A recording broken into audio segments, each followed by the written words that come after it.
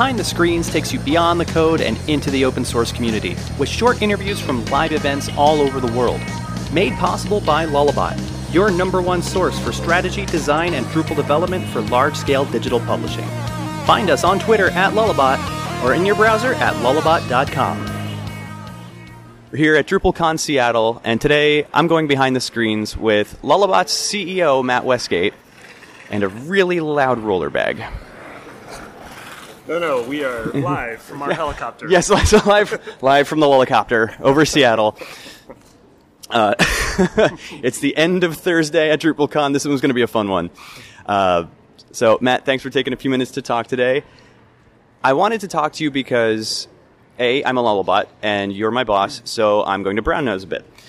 But B, Lullabot's been around since the beginning, really. 2006, the company was founded. You and Jeff put it together, and you started as an educational company, which I think is great because it represents what the foundation of Drupal really is, teaching and sharing. That was 13 years ago. Lullabot's a teenager now, and we're here in Seattle celebrating our 10th Lullabot party, our 10th, what I would assume then is our 10th celebration of Lullabot at DrupalCon. So how have things changed for you over those 13 years? How would you evaluate that time span since you began Lullabot? Yeah, sure. Thanks, Chris. It's good to be here. It's fun to be here too. I've gotten some interesting compliments at this DrupalCon. In particular, a couple of agencies have gone up to me this year and said, because Lullabot was in existence, they felt like they could launch their agency as well. And that was really, really neat and inspiring to hear. I hadn't heard some of those stories before. And, before this, Drupal.org was barely a website. It was still using CVS for revision control, and we were emailing patches back and forth to each other. And I had a job at university, at Iowa State University, which I loved, but all of this Drupal stuff was happening too.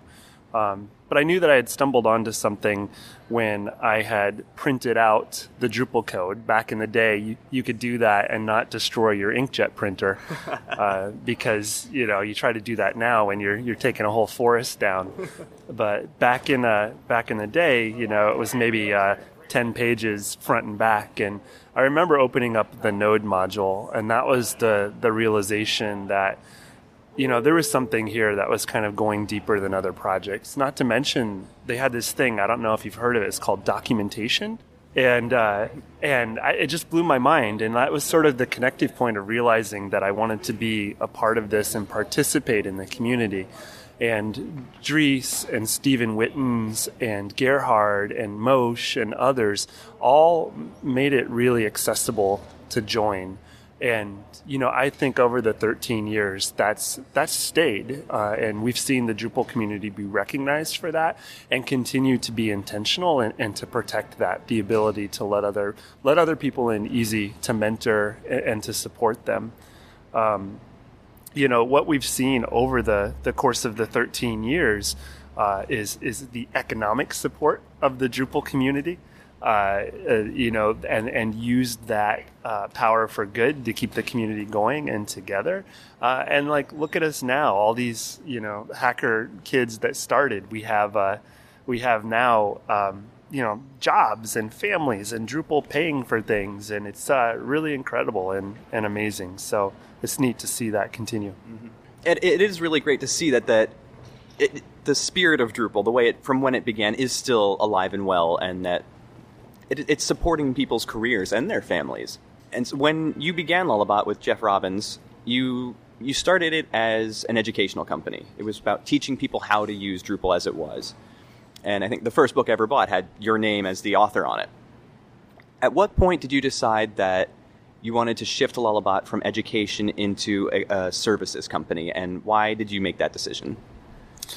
Yeah, John Van Dyke and I wrote that book, the Pro Drupal Development book, and I think that came out in about 2007 or so. But, part of it is that education has just always been in our DNA, and we get really excited when other people get excited. And, it felt like we had found this amazing tool in the crevices of the internet, and like the world deserved to hear about it. And some of it's right timing, some of it's luck, although they say luck is being prepared for opportunity. But I think for us, we started Lullabot because we had all these awesome friends that we had made in the Drupal community, and we wanted to hire them and do some great work together. So we were excited about teaching, evangelizing, and Drupal kind of needed that at the time, to be honest. Like it wasn't a household name. I mean, it's not a household name now, but back then, there was marketing things, and it was called community plumbing, and a whole bunch of stuff that sort of made it a little more obscure. It's in the forefront now. And when it started to move to the forefront, there was and more documentation was being written. The book had come out and stuff. There was opportunities to take Lullabot other places and do other things. And so we realized that some of the expertise that we had been building up is how to build really large and complex websites. And so we could take some of that and move it into the client services stuff that we do today. And, the spirit of Lullabot is still education. And I think that spirit is sort of exists in a lot of the agencies in the Drupal community, of that part of the reward is doing the hard work, but an even bigger part is pulling people into the community, being mentors, like showing them how to support and making this family bigger. The community, like you said, has changed dramatically over the last 13 years. The user groups all began because we were getting together with our friends and we were building this tool, Drupal, and we needed a place to share ideas and get together. And that hobbyist mentality it feels like it's waning in the wake of this enterprise tool now that we have, this product, this major solution to complex websites. So how do you feel the community needs to shift to adapt to that, to keep people coming in, do we need to keep hobbyists alive? Or what does the community look like in the next 13 years going forward as we've shifted what Drupal really is at its core? Or has Drupal at its core shifted? Maybe is a better way to say that.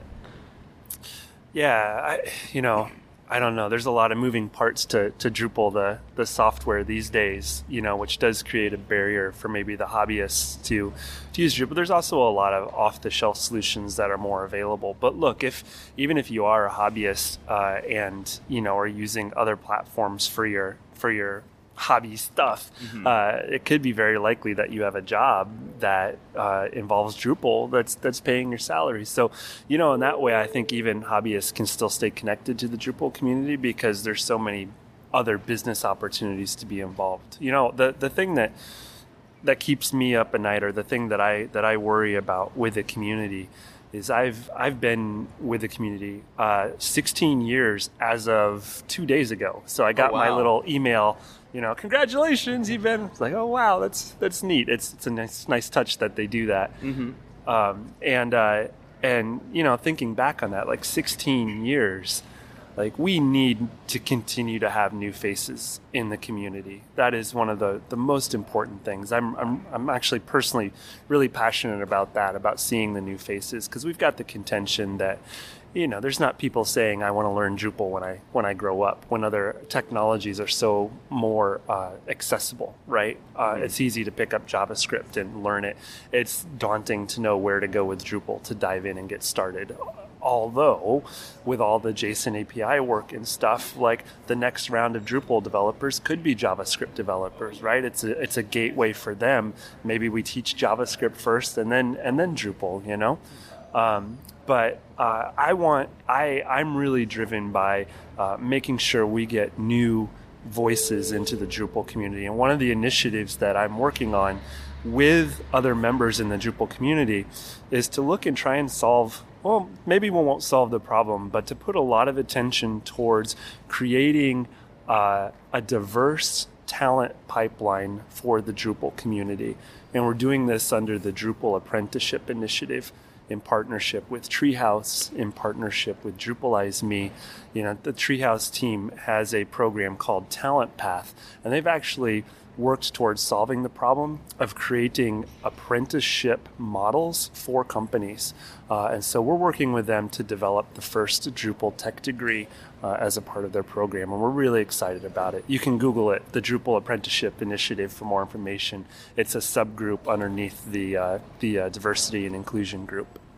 That's really exciting, because I think that's one thing that, after sitting into the community summit this week and talking with a few people, it does seem like most agencies, and even if you look at the job board that was posted in the expo hall, where agencies were putting up the positions they were looking to fill, I saw one that said junior developer, and most of the others were all senior or mid-level developers. So it's a great point, and I think a great initiative to be focusing on is how are we giving people this leg up into the community when, if they're coming out of school, they need a job, whereas it's a different scenario than from when we began back in the, when Drupal was much smaller and not as enterprise. So to have a career path that we're looking at for people to start following to get entry level into the community and be paid for it is, I think, that's a tremendous effort. And I'm glad to hear that that's gaining more traction now. If you could grant one wish for the Drupal community moving forward, what's one thing that you would want to be able to say, like, we're going to do this now and it's done? I'm gonna go with the wish, and this one's gonna be a bit candid, but I can really empathize with the situation that Dries is in. Sometimes, we always talk about him having to wear multiple hats, and honestly, if I had a wish, it would and it would come true, and I knew it would be beneficial. I wish that Dries didn't have to wear so many hats. I think that the tension that he carries on behalf of all of us at times is being the CTO of a company and being the community leader. And while he does a good job of navigating it, just having that tension exist creates tension in the community, even if it's unintentional. And, I know, I imagine that Dries struggles with that a lot, of being very, focused on what conversation he's having with who. But I also, if I was wanting a utopian world, Dries would be the community project leader, and that would be the only role. And he would get, all the support and resources that he needs. And I also understand why that isn't the case. And I do understand the role that he's trying to provide to bring Drupal to the next level, and the importance of having a sustainable business model behind that. But you asked me for a wish, and that's my wish. I think I really enjoy that answer. That's something that I think most of us don't really think about. We're so far removed from that level of government of the project, and what he's doing, as running Acquia and for the project. It's easy to take it for granted sometimes. Yeah. And to also, the way that we can help Dries with that is, when we're talking about him, when we're thinking about decisions, is come from a place of best intent and assume that. And if there is ambiguity, reach out. Dries is accessible, and he wants to know, he counts on the community to help be a guardrail for him and for that. And he does take feedback. It doesn't have to be a public rage storm on Twitter. It can be a private conversation. And, I know that he loves the community, and he cares very deeply about it and wants to make the right decision. So I want to take this and flip it around a little bit now. I want to get to know more about Matt Westgate, the person. You keep your hands pretty full running Lullabot. Probably have products now. We have services. We're doing support and maintenance. So I'm going to give you a month off. Fully paid. Take your sabbatical, whatever you'd like to do. What do you want to do with that fully paid month off of your time? I would definitely hang out with my kids and my wife. Definitely take advantage of that time. The other thing that comes up for me is to do something, to create something with my hands, something tangible, right? In the world of software, we're just clickety-clackety on the keyboard all day, and there's a real strong desire that I think is not uncommon to go build something with our hands, something that we can touch and create. And so that's what come to mind for that. Probably some home improvement projects or something like that. But that's what I would do. If you could take any two animals and merge them together into one super pet. Tell me about your new super pet. Let's see. Any two animals. It would not involve cats. They're not high on my priority list. No offense to cats, but I'm allergic to them. It would be a ferret, and I don't know what else you'd combine with a ferret. They're already snake dogs as is, you know. You do two ferrets, one on each end. There was a movie, Beastmaster. Oh my gosh, yeah. And it had the ferrets with Kodo and Podo were their names, and he had them in his satchel. Mm-hmm. And I think like my dad wanted me to watch the movie with him because it's sort of like a Rambo style thing, but I just couldn't help. Like I was so mesmerized by the ferrets, I'd have him stop the VHS, rewind it, and like I wanted to know all about the ferret. I don't even know if we finished the movie because I was so attracted to the ferrets. So I'm going to say that the perfect animal already exists in those little thing, the skunk smelling ferrets. All right, I'll take it. All right, if you could be any piece of furniture, what is the piece of furniture that represents Matt Westgate? Wow. A treehouse. That's what I would be. The idea of having a private place that is also sort of a dreaming, inspirational kind of thing where I can take others to the fort and we can have fun and have some creativity and all of that, but also like is something that isn't like mainstream and common, and you can make it your own and you can have your whole imagination there. Yeah, I like that. I really like that answer. Least favorite household chore, the one chore that if you would just wake up and it would just automatically be done for you, what goes away? I'd be taking out the trash. Yeah, I'm the guy. Takes one for the team. But, we live in New England and my wife is from the southern coast of Spain. So whenever it's cold, I've got to pull my weight. Yeah. Well, kids are almost old enough where they can start helping with some of that, right? You got a good point. Maybe we've got some new chores when we get home. There you go. Let's see. All right, we're going to do rapid fire because I haven't done rapid fire in a little while. Okay. Rapid fire, yes or no, this or that types of questions. You get 5 questions. Toilet paper hung over or hung under? Hung over. Star Wars or Star Trek? Star Wars. Peanut butter crunchy or creamy? Crunchy. Mountain Lodge or Beach Hut? Beach Hut, definitely. The Chiringuita stands in the southern coast of Spain all the way, right on the beach.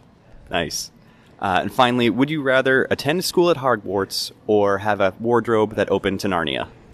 Attend a school at Hogwarts. I love to learn. All right. I'm going to wrap this one up like I always do. Is there anybody that comes to mind that you would like to reach a hand out to and say thank you, share some gratitude with, who gave you help along the way? That's a long Drupal career to try and pick people from, so... Yeah, the first person that comes to mind is Angie Byron. She worked for Lullabot for a while, but she is a beacon of hope and support for the Drupal community.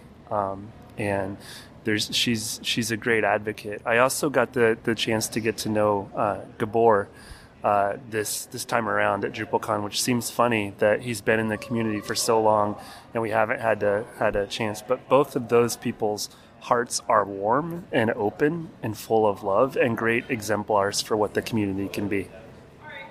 That's excellent. Matt, thank you very much for taking a few minutes here at the end of DrupalCon to talk with me. I really appreciate it, and safe travels back home. Yeah, you're welcome, Chris. You too.